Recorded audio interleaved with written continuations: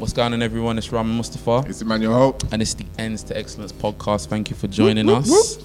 Today we have a special guest with us. We have Shireen Olushesi. Thank you for joining us. Hi. Welcome. For all those that don't know, Shireen is a qualified cognitive behavioral psychotherapist. Hi. Yep. And a qualified psychological well-being practitioner. Since when? Wow. Shireen specializes in student mental health and has an extensive experience carrying out assessments with and CBT treatment to students and staff in higher education, right? Yeah. Okay, she currently works part-time in efficacy and part-time in the University of Arts in London. Mm-hmm. Great, welcome to the podcast, Shireen. I'm glad to be here. Thank you for joining us. Thanks Yes. for So one of the first questions we ask all of our guests is, what ends are you from? I'm from Catford. You saying with your chest? I'm saying it with my chest. Okay. Catford. Grimy Catford, you know. Southeast. It's a bit grimy still. Wow. And We'll come back to that. yeah, we will. And But it's south there, so. it is south. We have to rep. And what industry are you excelling in right now? I'm currently excelling in healthcare services, Got you. specifically mental health. Okay, cool. Which is it's an important topic right now. A lot of Yeah. people talking about It mental health and is. stuff like that. So There's a lot going we're on. glad to have you on the podcast once again. Thanks for having me. So let's start at the beginning. So how did you get into this industry? That is a good question. What's So your what do I journey? From the bottom to the Let's top? do it. We got Okay. time. So how did I start? So I did a psychology degree at the University of Kent. So wait.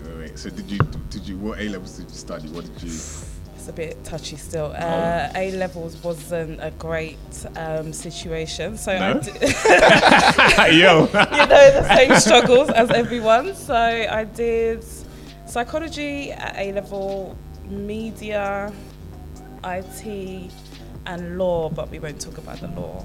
So why what was wrong with A levels? Like A levels there was a lot of distractions. Yeah? At A levels, yes. A levels were just hard, to be honest. I think A levels were like harder than a degree.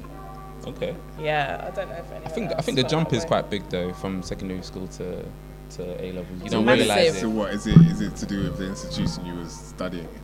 What, in terms of the distractions or in terms of the quality of the education? You tell us. I mean, you tell us this is your show. To be honest, I think it was the distraction. So obviously I went to girls' school. Right. Secondary school What was school was that? all female, Prendergast. What? And then from there, I went to Christ the King, which Yeah. then I came to find guys. Right. Wow. Not like that, Yo. but you know, studying with People were doing Hot boys. Girl Summer before Hot Girl Summer Wow. was You know, invented. studying with boys, it adds a different dimension to things. Right. So, Okay. and then A levels were just difficult. Like GCSE, everything was spectacular, was great, and then A levels things went left. But yeah, so I did 4, and then I did psychology at A level, Got you. and then from there At to A level, you did psychology at A level. yeah, Okay, cool. Yeah, I and then you did. went into do it in university. yeah, because I've always wanted to be a psychologist Excellent. in theory. So how did that run? Like, so in A levels, so what happened? You got your grades. You went straight to Kent, or what happened? Ooh. Yeah, so my A levels, as I said, it was a touchy time, so I didn't do that well.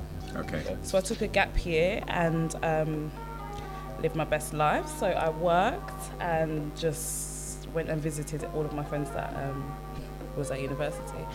And then after that, I went to Goldsmiths and did a foundation degree. Okay. I think the reason for that was because my A levels wasn't great, so I wanted to just, go back in education, just to kind of, I don't know. And what was the foundation in? It was in psychology. Okay, cool. Yeah, I did a foundation degree in psychology. Yeah. Okay, so then after your foundation degree, And then after the foundation, I passed that, and then I went on to the University of Kent to do the actual degree, so BSc. That was 3 years. okay.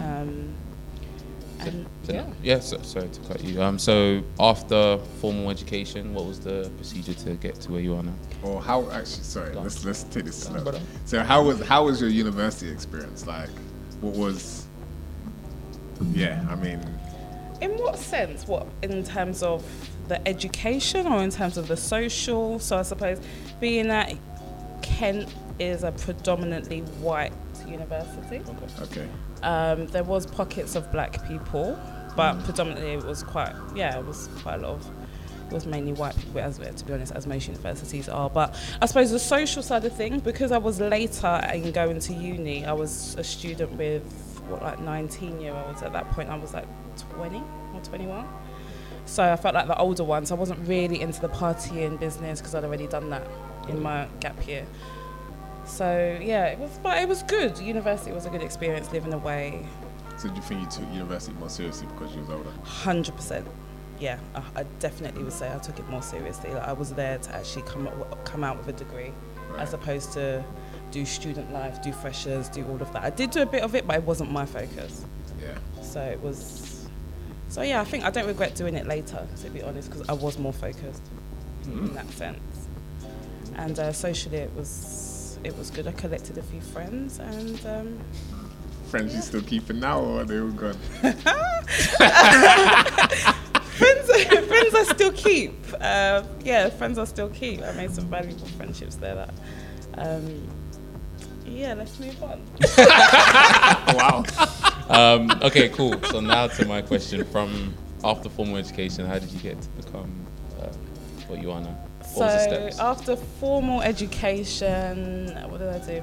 I got a job working at a forensic hospital. So it was a medium secure unit as a social therapist. So what that is how would you describe it? It's like a healthcare assistant. So we would run groups on the ward for the patients. We would tend to their basic needs. So the basics such as making teas, coffee, things like that, taking them out when they needed to, go to the shop or go on kind of visits, and to kind of reintegrate them into the community. When you say making teas, were they not physically able, or? Well, so I suppose I'll give you some background. Please. So forensic patients, they are people that have committed a crime. Okay. But as a result of being mentally unwell. Got you. Yeah. So they carried out a crime where they was maybe psychotic or, severely depressed or under because of their mental health is the reason why they carried out the crime. So when you say they committed a crime, were they charged, went to court and then sent there, or they were just sectioned? Yep, so they were charged, they went to court, and then it was established that the reason that they committed that crime was because of mentally ill health. Yeah. And at that point they get diverted, instead of going to prison, they get diverted to a forensic hospital. Right. So in a forensic hospital they are treated, so they're given medication, and they're kind of rehabilitated. Right, got you. So, so how does that link to making them tea? So that's interesting. Because they are forensic clients, they aren't allowed to be around sort of sharp objects. Okay. So they don't have access to knives, they can't be around boiling water because of the safety element. Yeah. Okay, that makes sense. So we would kind of look after them in that way. So that was one of the kind of more basic roles, to be honest. But then it also required taking them out for leave, so they wasn't allowed to leave the hospital. It was a locked ward. Okay. So if they needed to go out in the community, they needed supervision.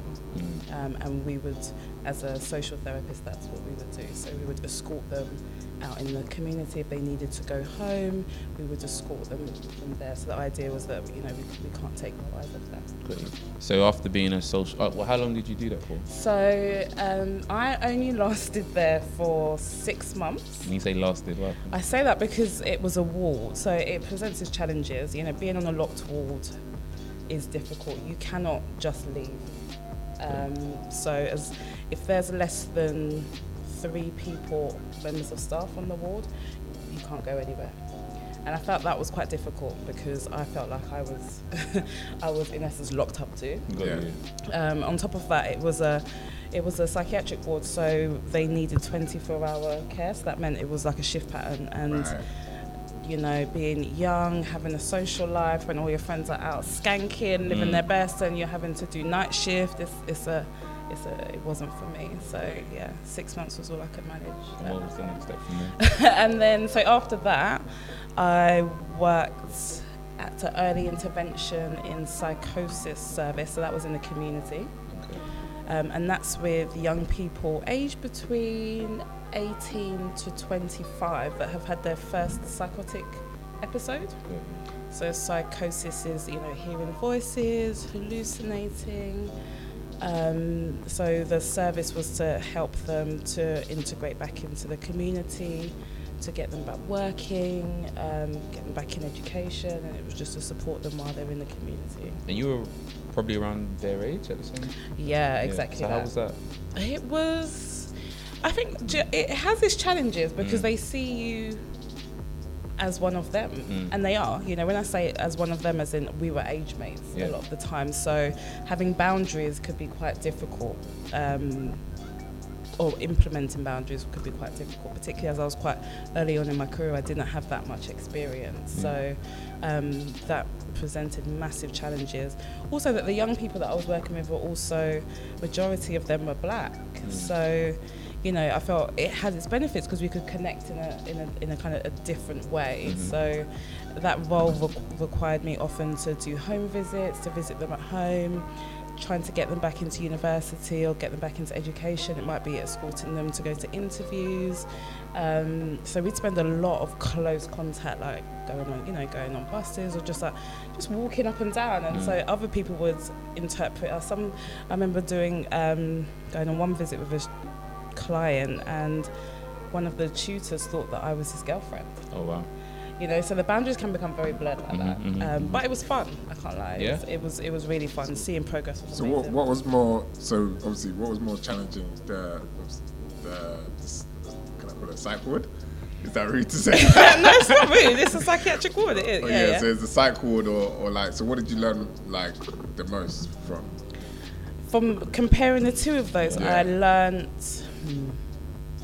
to be honest, because I was only in the ward for 6 months and I worked at the early intervention service for 3 years. Obviously, I'm going to learn a lot more just due to time, but I suppose big lessons, big take-home points from working in forensic services were that understanding the difference between someone that is mad and then someone that is bad, and that line can become very blurred. Got you. Can become really blurred. Someone that is actually experiencing a mental health problem and someone that is just has had difficult upbringing, has had maybe personality issues, and sometimes that's not madness. Got you. Do you think people were put in there, just the reason why I asked the case before that you went to trial, do you think like maybe they bust case because the lawyer did well to put them in a psych ward as opposed to going to jail? That's quite a political question. I think I'm not going to say that doesn't happen. I think it does happen. There is definitely opportunity there, in a sense that if you commit a crime and you can say that you did it under ill health, then you 100% will get diverted to a forensic services where you'll be medicated potentially for a period, and then after 3 years, if you can show that you've been rehabilitated, then you can be discharged. Yeah, you're back out in the community, and that can be, you could commit murder, you can serious crimes. So I can't, that probably does happen. So morally, like, did you know their cases? 100%. So the first day that I started, so bear in mind I literally skipped out of uni, 3 months later got this role, my first job working in this ward. The matron literally sat me down and was like, okay, here's the file, have a read up on the clients, and I literally opened it, and hey, the things that I read, I was like, as in people committed heinous crimes, like very much like heinous crimes, like murdering their children. So to walk in and to read that and to see that was amazing. So how did you manage that, like knowing that you're like sitting in front of like killers, making them tea, not wanting to pour the tea on them? I mean, Obviously, you have to be professional, I guess. Yeah, that's what it is, no, exactly that. how was it for you being in that situation? I think I'm not going to sit there and say it wasn't challenging. It was massively challenging. I think being able to separate that, you know, I'm there to support them, and despite them doing the crimes that they have, they were unwell at that time, and the aim is to get them well again. So I suppose having that at the forefront, and to be honest, a lot of the time I tried to, you know, after a while you forget about the crime and you just see the person that is in front of you, and that can make it a bit easier. So so we got to the stage where you're doing the community work. Yes. And that was with psychosis. Early intervention. Yep, that was the psychosis So service. were there things that generally were there patterns of like causing psychosis, or is it just it happens? No, there was a lot, but quite a few common features. So drug use. Okay. I worked in a urban service in Hackney. So around that time, it's probably still the case now. There's high levels of use of skunk and cannabis, and there have been like direct links that have found that, you know, increased use of cannabis increases your vulnerability to psychosis. So yeah, a lot of the clients. So what's the difference between skunk and just normal cannabis? So skunk, don't quote me here, but skunk, so the strain that is used with skunk, it is different. So I think is like, you know, a male or two female plants that they breeded together produces skunk, and it gives a different kind of high. Right. Whereas You've got like high grades, which is, you know, high grade, so it's just in its natural form. Right. That's more natural. It's more natural, and I suppose with skunk the potency is a lot stronger than high grade. Okay. So skunk has a high. So smoking skunk, you're more likely to develop psychosis. Yeah. Okay, as cool. opposed to high grade, but. Okay, cool. So then after that. Yeah. What was the next step for you? So after there, I went to I worked as an assistant psychologist for where did I work? Yeah, I worked as an assistant psychologist at Camden and Islington service, and that was on a research trial looking at the links between cannabis use and psychosis. So the purpose of the trial was to see whether using contingency management, which is in essence kind of giving people a reward, whether giving people a reward for abstaining from cannabis can help to reduce the likelihood of them using and therefore aid their recovery. Got you. So what that required was to pay the clients, I think it was, you know, some fee per a week for them to stop using cannabis. And will you drug test them? So yeah, I would do the urinalysis each week. It's a study, isn't it? Wow. I know. So, you know, it wasn't without controversy. But then it's like paying people to stop taking drugs. Yeah. Stop using cannabis, yeah. So the trial was to see whether that was an effective method. Surely they would have done that with like cigarettes and stuff like that, like any addiction, right? Or it hasn't been done before? Well, I don't know whether it has been done before, but I think because of such strong links as that has been found between cannabis use and psychosis, it was you know, if we can find a way to reduce them using it, then let's try paying. So let's say it worked, then the government would start paying people. Well, I mean, if it that worked, would be an NHS solution, right? If it worked, it would propose it would give a possibility that that's something that might then be, you know, taken forward. Yeah. So it didn't work. I didn't work on the trial until the end. Okay. But interestingly, I don't think they found a link. Got you. So but that's not to say they wasn't effective. I mean, me working on the trial, I did see that when they were, you know, those that were in the contingency management arm that were receiving money, they did abstain. Got you. How much money were they in? How much of it? So they used to get vouchers. So like the first week, I think it was £10. Then the second week, if they abstained, it went up in £10 increments. Got you. So that was for like 12 weeks. So What, there's- JD vouchers, yeah. It wasn't JD. No, it was Tesco vouchers actually. Okay. It was. Yeah. And what were the age? What did they range from? It was early intervention class, so 18 to 25. 18 to 35. Okay, 18 cool. to 35. All right, and then you did that for how long? I did that for only like 3 months, Okay. because then after that I got on to my first clinical training, which was at UCL to become a low intensity CBT. I don't want to say low intensity, a psychological wellbeing practitioner. So that's delivering low intensity CBT interventions. So what's that? What does that mean? Yeah. Let's break this down. Let's break that down. Please. So what does that mean? So CBT is the type of therapy, cognitive behavioural therapy, and what that degree, or what that training did is it took a specific number, some specific interventions that are used in CBT, and trained therapists to deliver those interventions. So it was like 6, I think, core interventions that we learned, and then we would use those interventions with clients presenting with anxiety and depression. Okay. So they call it low intensity because it's not so full on. So the sessions would be like half an hour, Okay. and you could deliver it over the phone, online, face to face, and it used a lot of booklets. So it's the idea of guided self-help. Okay.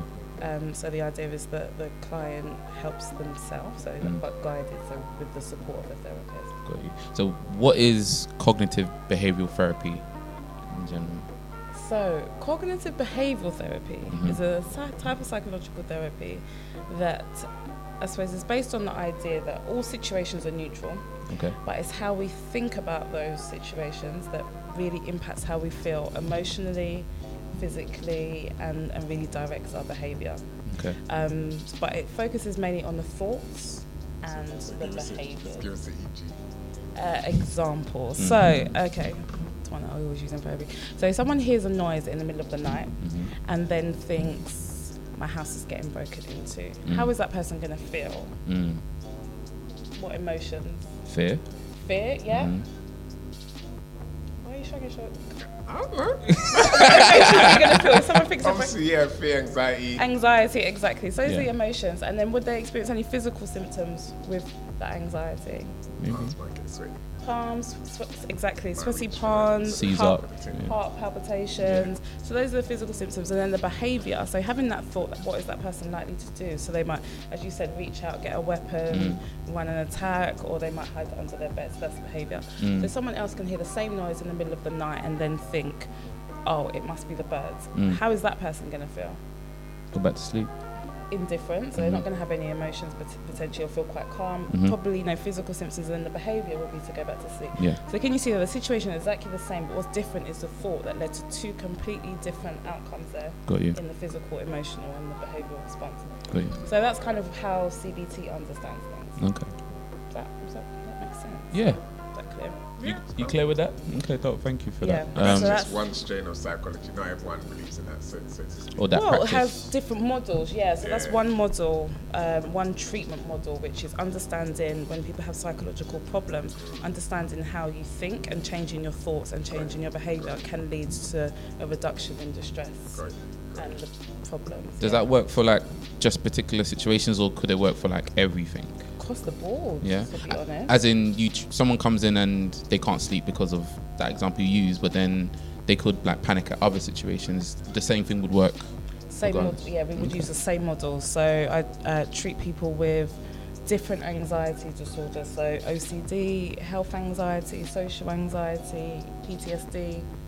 There's probably another one, but I can't remember, and depression. Got you. And that model is the recommended treatment for all of those problems. And it's still the same thing. How you think in that situation is going to impact how you feel and then what you do. The actions. Yeah. Okay, cool. So back to your career. So you're in a UCL doing the low. So I was doing the low intensity. Low intensity. Yes, that was 9 months. After that, I qualified, and alongside doing that course, it's like a placement. So you also work in an IAPT service, which is a NHS primary care service that offers CBT, typically as a first-line therapy. So alongside working, so you're at uni for, I think, 2 days a week, and then the other 3 days you're working in the service, treating So you're patients. studying and working so at the same time. So how did the salaries match up? Because if you're just part-time and studying at the same time, how are you earning money? Yeah, you get a salary. You're paid to do it. And you're paid to learn as well. You don't have to Yeah. pay to So learn. no, you don't. The course is free. Okay. So they pay you a salary. As I said, you work for.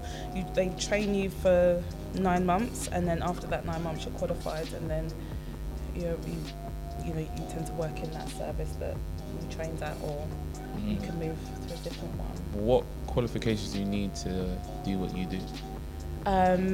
So what I do now, so I've done another training, which was to a postgraduate diploma to become a cognitive behavioural therapist. But at that stage, what did I need? I think I just needed a degree. Okay, any degree. And I think any degree, yeah. Okay. Yeah, any degree, yeah.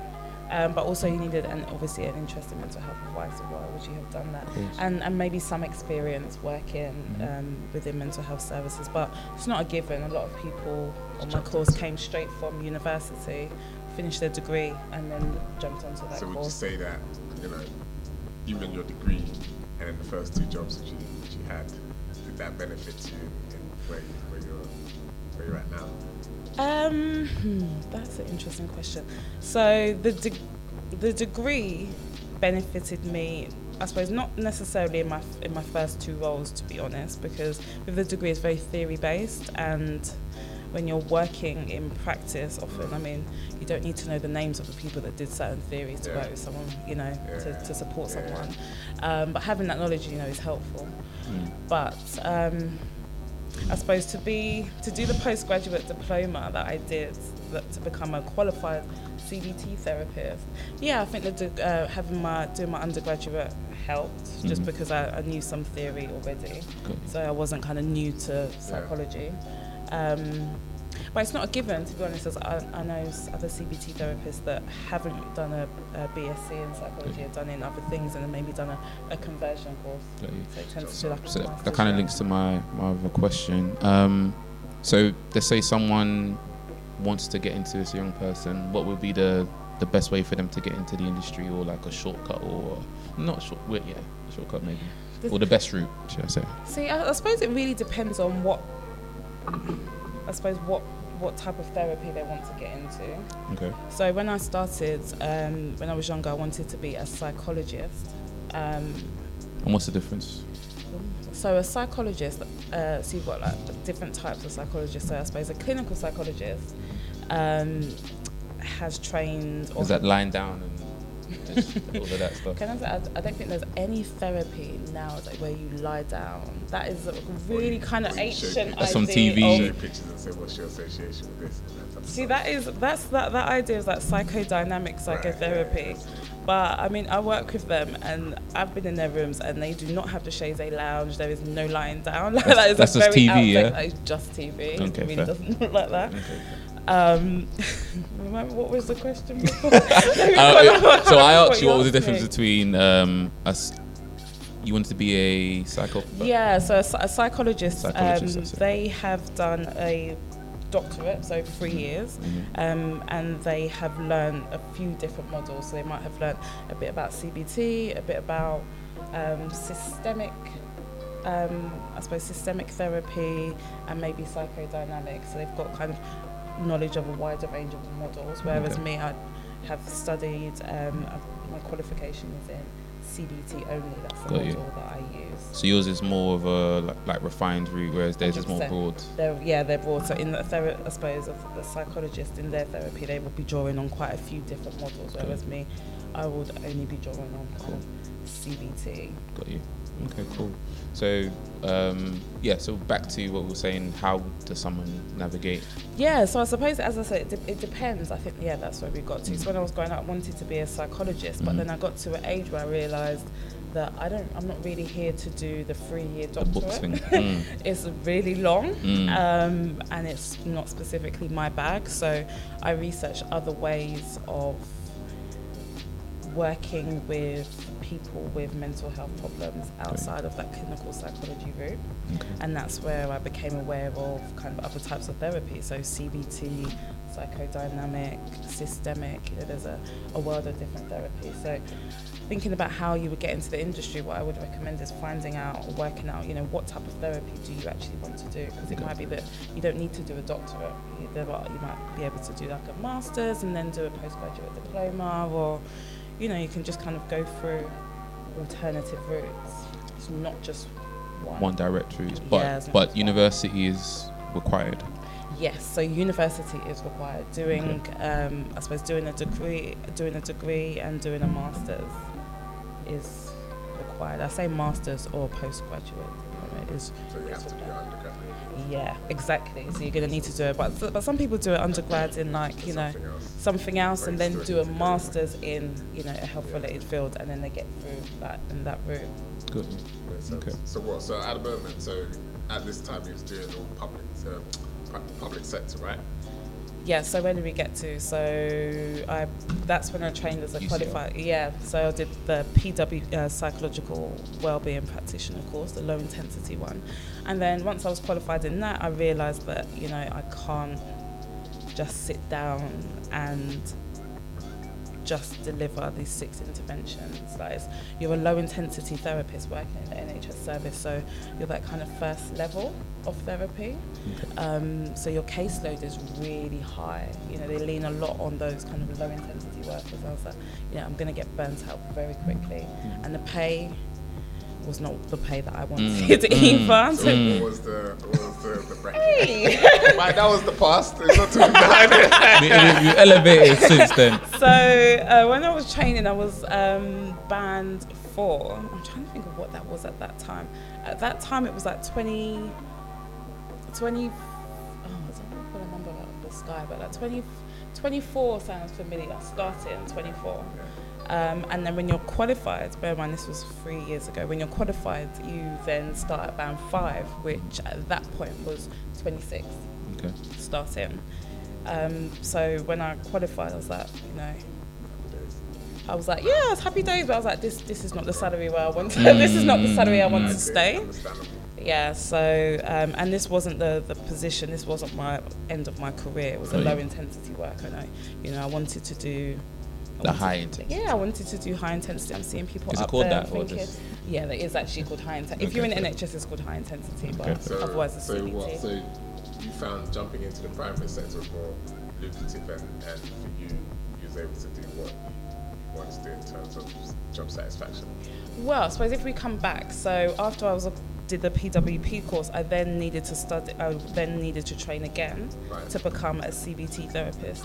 So at that point, it was tough. I got onto the course at when did I do it? London South Bank. I literally applied for it like a month before, saw it online, applied for it. I was thinking, let's just see if this bangs, and got the interview. But at that time, I just started a job, and I'd asked them. It was the first week, and I said, can I have this time off? And they practically told me no, and I was like, well, I'm not gonna not go to the interview. So I just badly called in sick. Wow. Went to the interview. That was a madness. I was late. I was like an hour late for the interview. Can you imagine? Don't do that, kids. Don't do this, kids. Like literally an hour late. When the day just wasn't working out. I planned to get there early, and everything just wasn't happening. I got lost. It was a madness. And when I got in there, they was like, "Oh, you're here," and they interviewed me. And then I got onto the course. I know. I mean, you must have been fire. Jeez. For those not watching the video, for those not watching the YouTube video, she's there flicking her hair like she's something. So yeah, there was that. So then I got onto that course, and I did that for 2 years, but that was part-time. So I practically worked, and that was a weekend course. So I worked 9 to 5, Monday to Friday. No, I work 4 days a week. And one of those weeks, so to do the course, you have to have a placement where you're actually treating people alongside studying. And were you still doing your 9 to 5? Was still in? Was still in NHS services. Yeah. So I had to do a placement, and that was a struggle because the job that I worked at wouldn't allow me to do my placement there, even though it would make sense. So Just being anti. very anti. Really, it was really anti. So Sorry, this is still in the public sector or private this is sector? this is public. This is the Okay, NHS NHS. services. Yeah, they wouldn't allow me to, even though I was offering my services for free, and I knew that the waiting list that they had was high. They still wouldn't allow me to. Why do you think that's so? I think in NHS services there's a lot of bureaucracy. Okay. Because because the course that I was doing, I didn't do it through the NHS. I think maybe they was feeling some kind of way about that. Up until this day, I don't know for sure, so I can only put it down to bureaucracy as to why they didn't allow me to. So I was at work and I was like, if I didn't get a placement for myself, I was gonna be kicked off the course. Got you. So I literally went on Google, this is while I'm at work, went on Google and typed in CBT services, and the first 5, I just sent an email to all of them, to their kind of email, their Info, email, their info, and just said, I'm prepared to offer my services for free.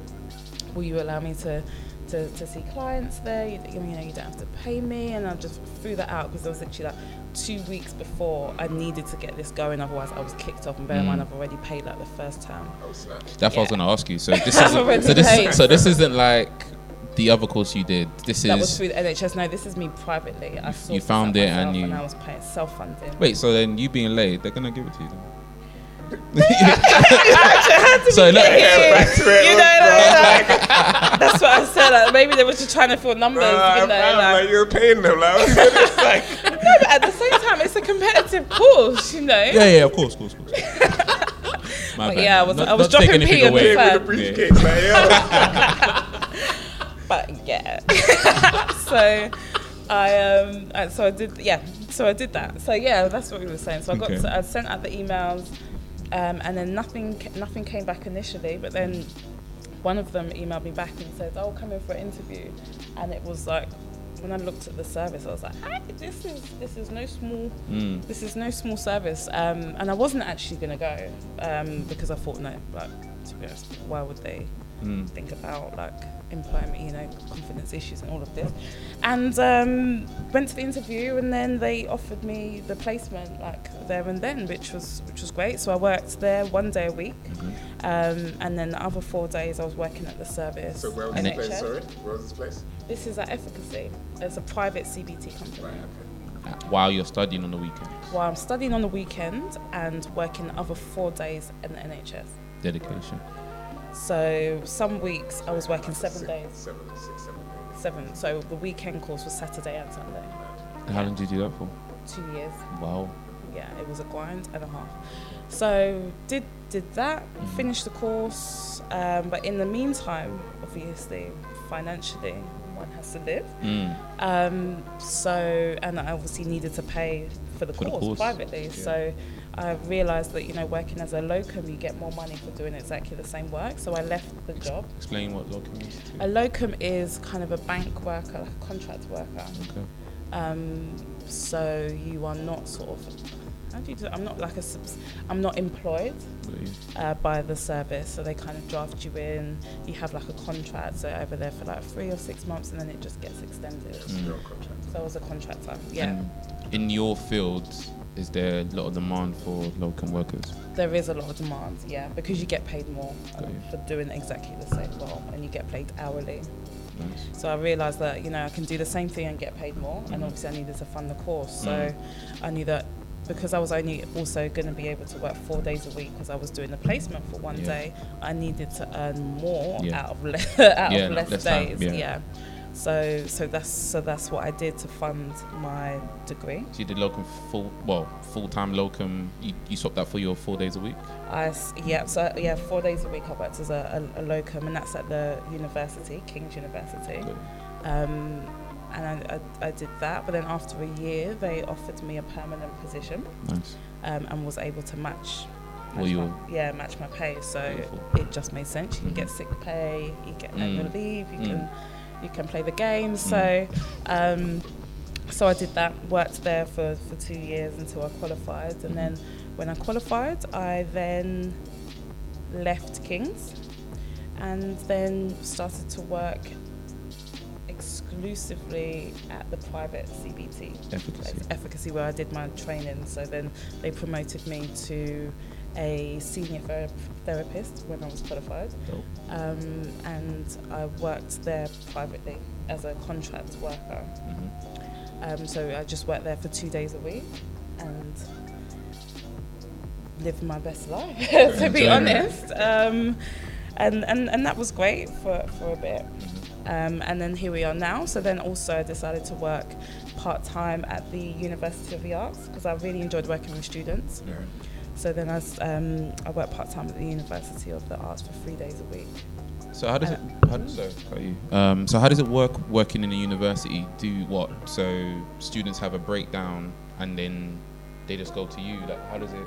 Yeah, so students will present with, it could be anxiety. So a lot of the student issues tend to be sometimes social anxiety, having to do presentations, students come from all corners of, the world, or sometimes coming into London. So adjusting to London living, adjusting to life in the UK. London is not an easy city, so that can present its challenges.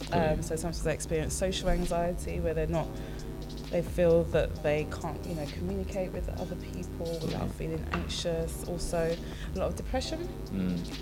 So they might be they are away from home, experience a lot of homesickness. And that can lead to depression, or even like just stress, like prolonged stress that's untreated and not managed will lead to depression. So those are kind of common student issues, as well as eating disorders. So a lot of students struggle with eating disorders because that idea of not being able to control what's going on around them, so they start to control and restrict their food. Got you.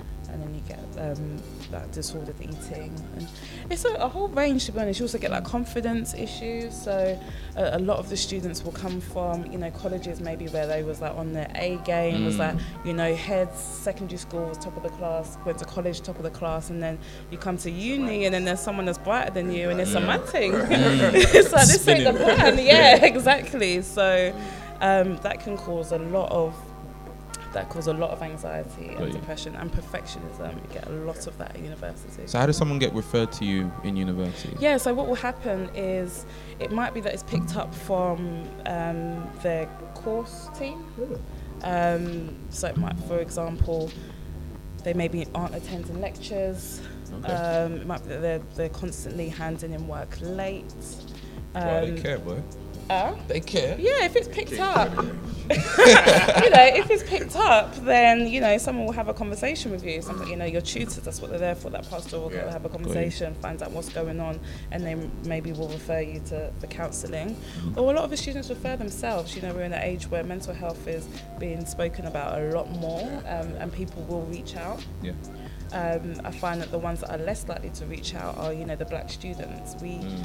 They don't tend to reach out until things get real, where you're at risk of failing, or you're getting kicked out. Do you reckon that's like a culture thing? 100%, I think it's a culture thing. A lot of in a lot of African cultures, Caribbean cultures, we're just not taught to kind of access help. So we will sit there and struggle before we will ask someone to kind of support us. And secondly, it's just not in the cultures to actually speak out. We're just not used to kind of telling someone about our problems so easy. So was this a problem which King's actually saw, and how did they try and combat that? What's the University of Arts, London? So I have worked at King's and I've worked at both of them. To be honest, it's university-wide. It's not just these two. It's a problem across all universities. But did they, based upon you're saying that there's specific kind of struggles with specific ethnicity? Yeah, so they call it like BME, black and minority. So based upon kind of what you're seeing on the caseloads, was there something where it was highlighted and they acted upon? So I'm not speaking for any university in particular, but I think most universities, from what I understand, struggle to engage BME students. I think that's historical. They're less likely to access the service, and services often aren't tailored in a way that can support them, just in the sense that there's not many there's more likely to be, typically white middle class therapists Got you. working in those services, and less likely to be black therapists. So that is already a barrier where, these students will access support, but they're not necessarily going to see them. And they might not see someone that can potentially understand their problems. Their cultures. Cultures and problems. So that creates a barrier in itself. So then in that regard then, were you seen as more of a commodity, considering that you're less of you? I mean, that would make sense, wouldn't it? For me, that would make sense. Right.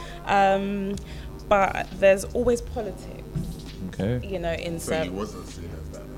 Is that what you're saying? I think what I have found in my experience is that there is the idea that that a lot of services need to engage BME clients, black, minority, ethnic students, but when it comes to actually putting things in place, things often fall short.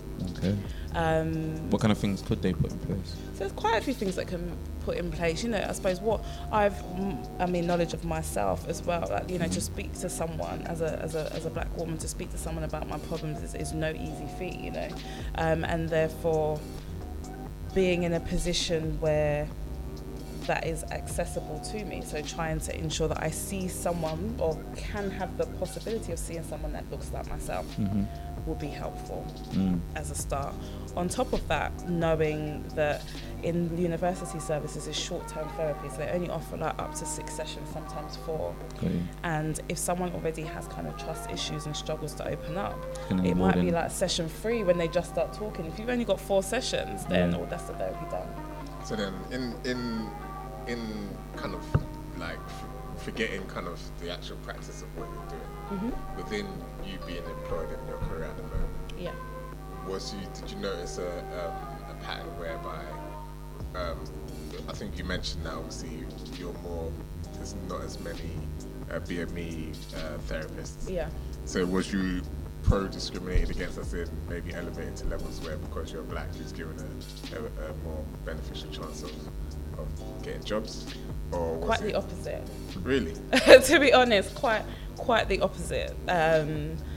I think, typically universities are, institutions that have been dominated by white people, and therefore, I suppose how does one put this? Drop the ting, man. How does one put this? It's the same struggles. Being typically being a black person, it's harder to get jobs. That's just across the board. Okay. So if you can imagine being in trying to get a job in an institution that is already dominated heavily by white middle class people, that is a hurdle in itself. One thing that I noticed, and I've consistently noticed, is that as a black woman, to connect with, as an employee, to be able to connect with a team of maybe white middle class people requires me to maybe act differently. Okay. I maybe have to talk about my personal life in a little bit more depth than I would like to, just to be able to connect with some people. Really? Yeah. And as a result of that proves challenging.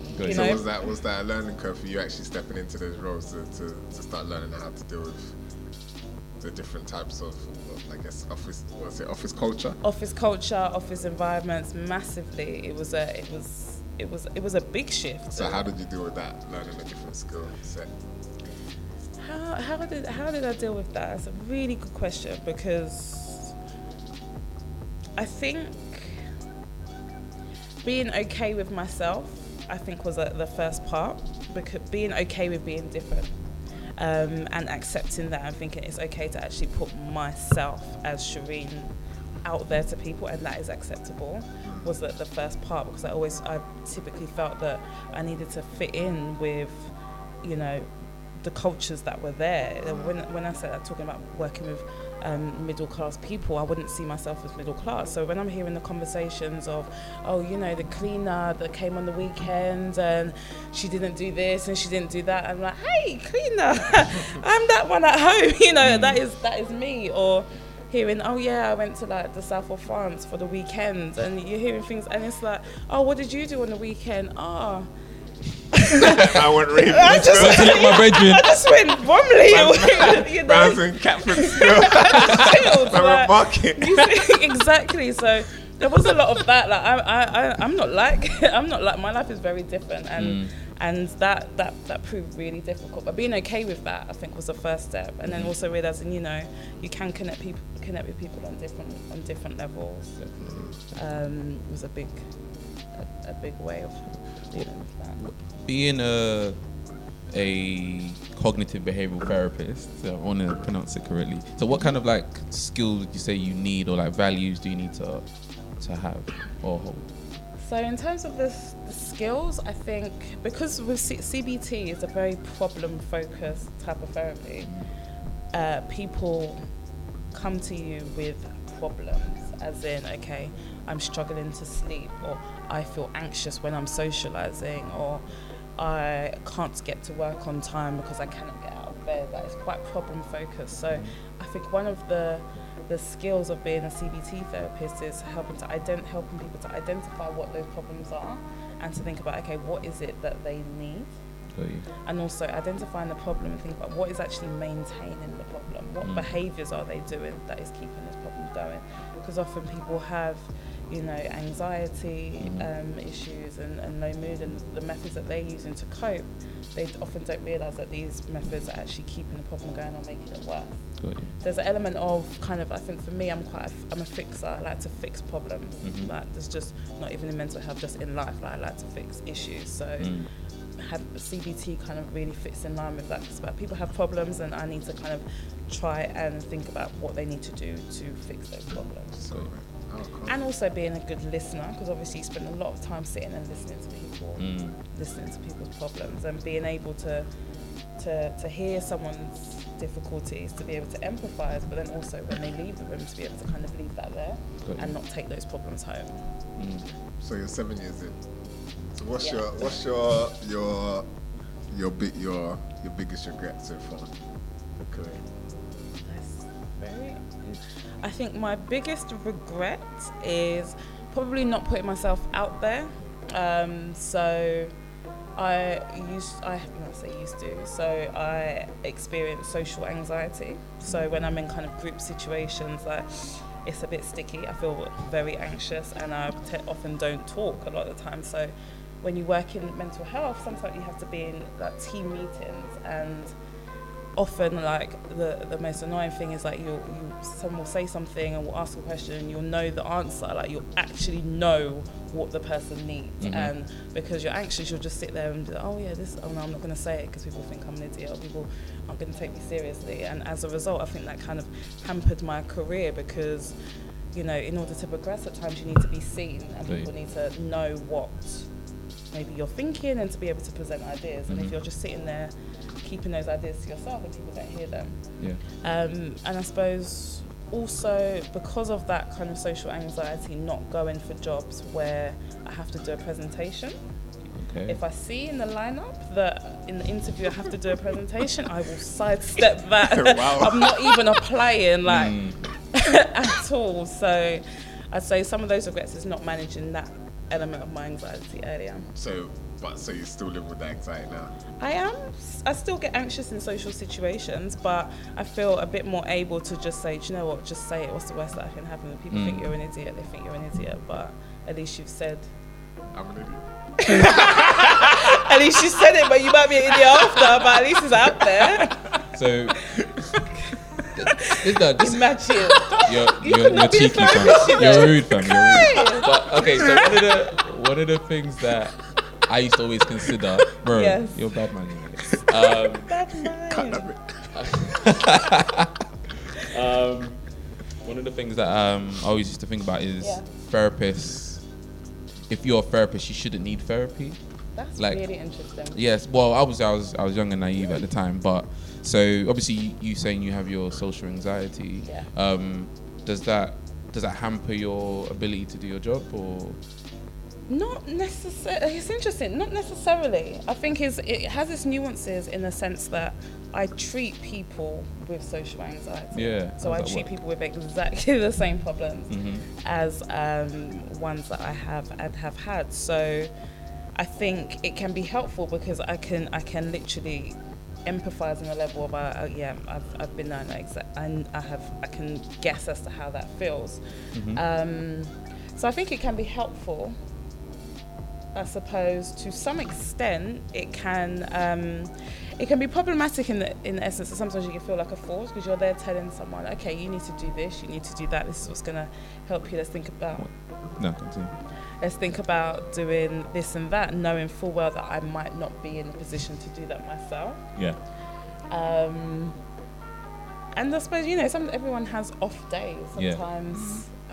Sometimes I'm just not on it. Yeah. That's natural. I'm just natural. Not on and it. Do you use the skills that you've obtained to, I won't say like fix yourself, but manage your you do, or have you considered go and speak, not maybe your colleague but someone that does your cognitive behavioral therapy for yourself? For my own? Yeah. So I mean, I use the same techniques that I do in therapy. I use them myself 100%. Does it work when you do it to yourself, or do you need someone to do it for you, if that makes sense? I think it depends. I would say, I'd say with my social anxiety, it has been worse and it has been more severe, and now probably in a good stage, it doesn't affect me that much. But I suppose when it was probably in more severe stages, I probably would have needed someone to, help me through a little bit. Got you. But I didn't, for probably similar reasons of, therapy isn't for black people, black people. So what would you do differently then? In what sense? In your career, like if you could, roll back time, like what would you do differently? Would you I don't know, like for example, would you think, oh wow, would you realise that you have social anxiety sooner and try and treat that, and then, but because from what I'm hearing, maybe you didn't self-diagnose early enough? Yeah, 100%. Yeah. I don't think I did, to be honest, because I used to just find my way through things. Like I worked in roles where, I suppose, when I was working in the early intervention service, when I was working as like a low intensity, unqualified worker, you can get away with not saying anything because arguably there's someone more senior than you. So you can take a back seat. So that meant it kind of helped me to just do more avoiding. I didn't really have to deal with the issue because I could still do my job and it wasn't really picked up. It didn't affect me it didn't really affect my work like that. But I suppose in terms of like career progression, I definitely would have kind of recognised, Shireen, you're sidestepping jobs because of this. Like, let's come and deal with this thing. But so I probably would have dealt with that a lot earlier, to be honest. Cool. Yeah. Okay, so cool. What would you say is like your future plans in this industry, in your career? What's the goals going forward? I'd say future plans are I'd like to start working with children.